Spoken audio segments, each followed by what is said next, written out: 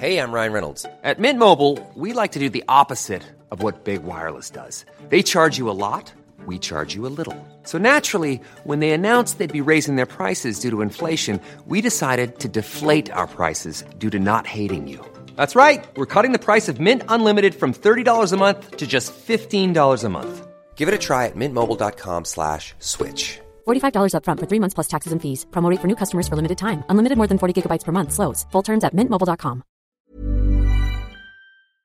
Hello and welcome to this Our Changing World podcast from RNZ National, presented by Alison Ballance and Veronica Meduna.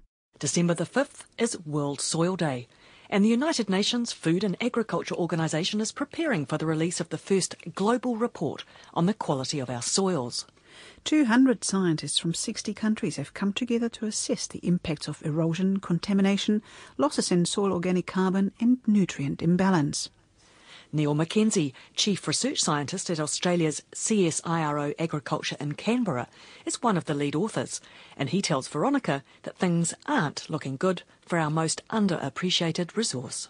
While there is cause for optimism in some regions, the overwhelming conclusion from the report is that the majority of the world's soil resources are in only a fair, poor, or very poor condition. And the most significant threats to soil function at the global level remain as soil erosion, the loss of organic carbon in soils, and also imbalances in the nutrient levels within our soils. The general conclusion on the outlook is that the situation is going to worsen unless concerted actions are taken by individuals, the private sector, governments, and also international organisations. So we really all need to change our perception of soil, because in many ways it's such an underappreciated resource. Yeah, one of the interesting things about soils as a component of our environment is worldwide there's probably a smaller proportion of people now directly connected with soils in their everyday life. However, we're just as dependent on soils as we are on air or water or other basic environmental services. As a result, people don't have a general understanding of the importance of soils. But more importantly, the things that cause us greatest concern with the condition of our soils are things that are not obvious. They change very slowly. And so many of the threats to soil function that we've identified in this first assessment are threats that occur on the scale of decades. So problems like erosion, loss of nutrients, the soil becoming more acid, they're all processes that are beyond our normal memory. So they often occur over 10 to 20 to 30 or 40 years. However, they all share a common quality in that once you know you've got a problem, it's often too late to remedy the problem. So the great challenge for countries is to make sure we've got the monitoring and observing systems in place to give us early warning on where there are signals or things that we need to worry about. Can I ask you something really big picture? Do we have enough soil that's good enough to feed the world? It's a great question and very difficult to answer. You would think that being able to estimate the area of arable land on the planet is straightforward and that it's clearly understood. In actual fact, that's not the case. We don't have recent surveys or sufficient information on the state of soils to be able to make that assessment. However, at the same time, we know that many systems of land use around the world are running relatively inefficiently. If we look at many of the large irrigation systems established in the 1960s and 70s in Africa, in South Asia, in East Asia, we know that many of those systems are running inefficiently and that they can be fixed. Likewise, there are large areas where there are very significant yield gaps between the current yields and the potential yield for a given location, given the soil type and the climate. So, for example, large parts of Central America, Africa, and Eastern Europe are in this category. All those systems with sustainable soil management and sensible interventions, can have the production of food dramatically increase. When you look at it in that way, I'm quite confident that the world can, in fact, feed itself even when the population hits, say, 11 billion in 2100, which is the approximate outlook at present. It's feasible. Can we talk about some of the specific challenges, perhaps? You've identified 10 categories or threats to soil or factors that change soil quality, and you've touched on a few of them earlier: soil erosion and what you call the nutrient balance or imbalance. Could you pick that one up as the first one to explain? There's a global nutrient imbalance.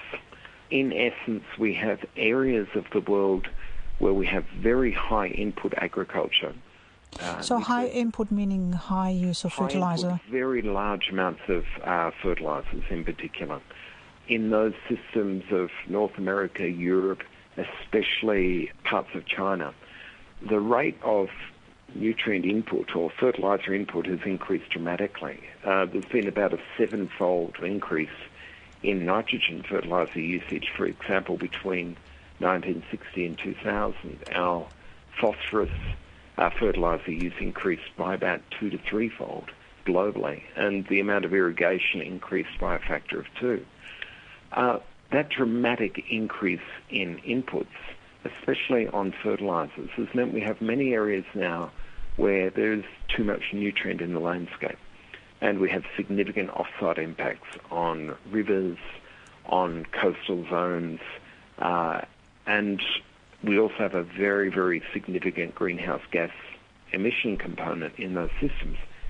In sharp contrast, we have large areas, particularly in Western Eastern Africa, parts of Central America, and parts of Eastern Europe and Central Asia, where we have the opposite. We don't have enough in the way of inputs, and the inputs are not affordable. It's a perverse situation. We haven't got it balanced globally, and just the logistics of getting more fertilizer and nutrients to those areas that are deficient and decreasing its use in those that have too much is almost a central part of the challenge globally. What about carbon content? Yeah, soil organic carbon. There are 2 or 3 really high-level recommendations that were made in the report.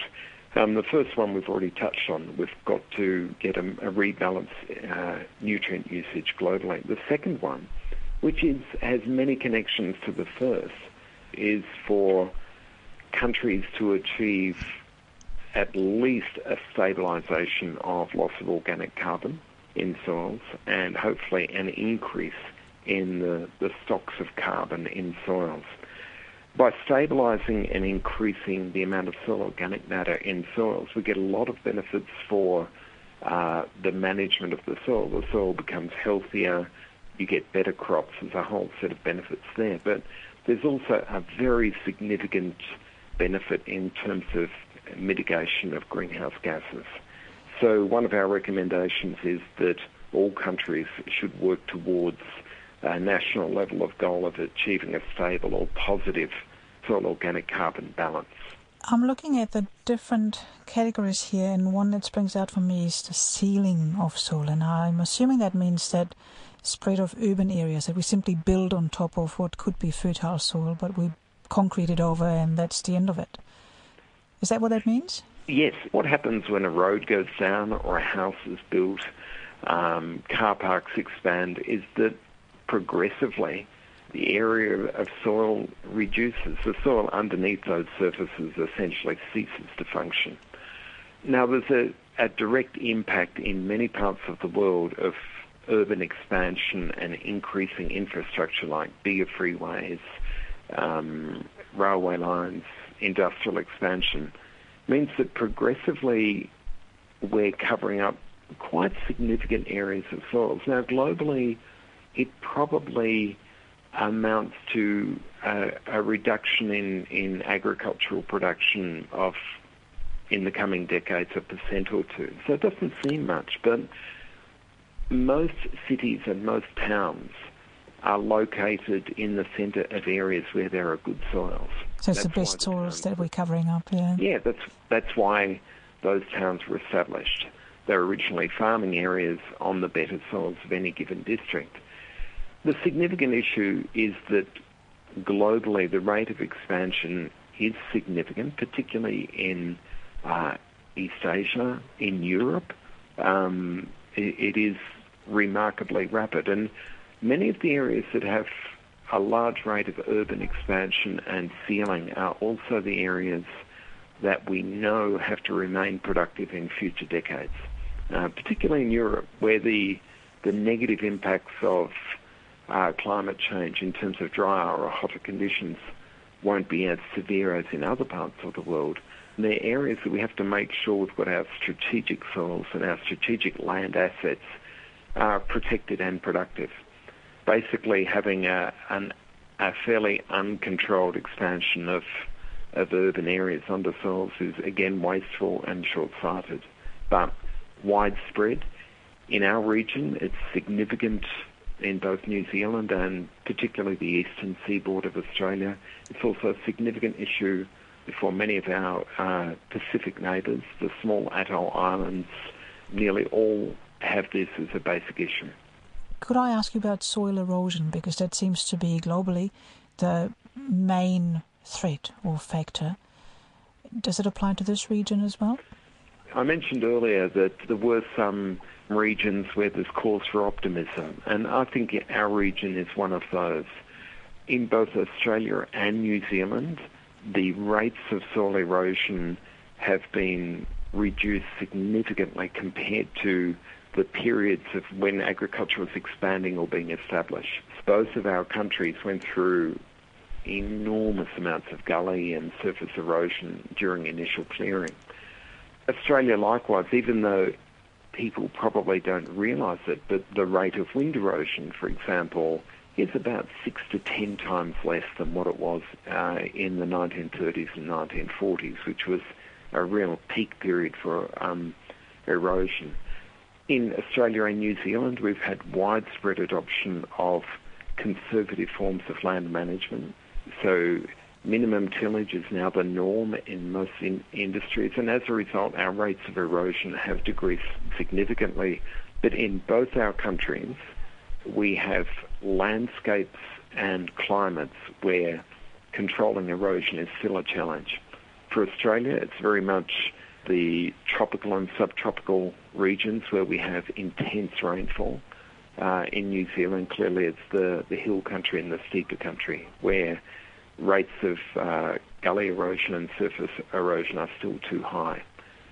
We know that in Australia the rate of erosion is many, many times faster than the actual rate of soil formation. So there are parts of the country where we're still a long way from having sustainable land management.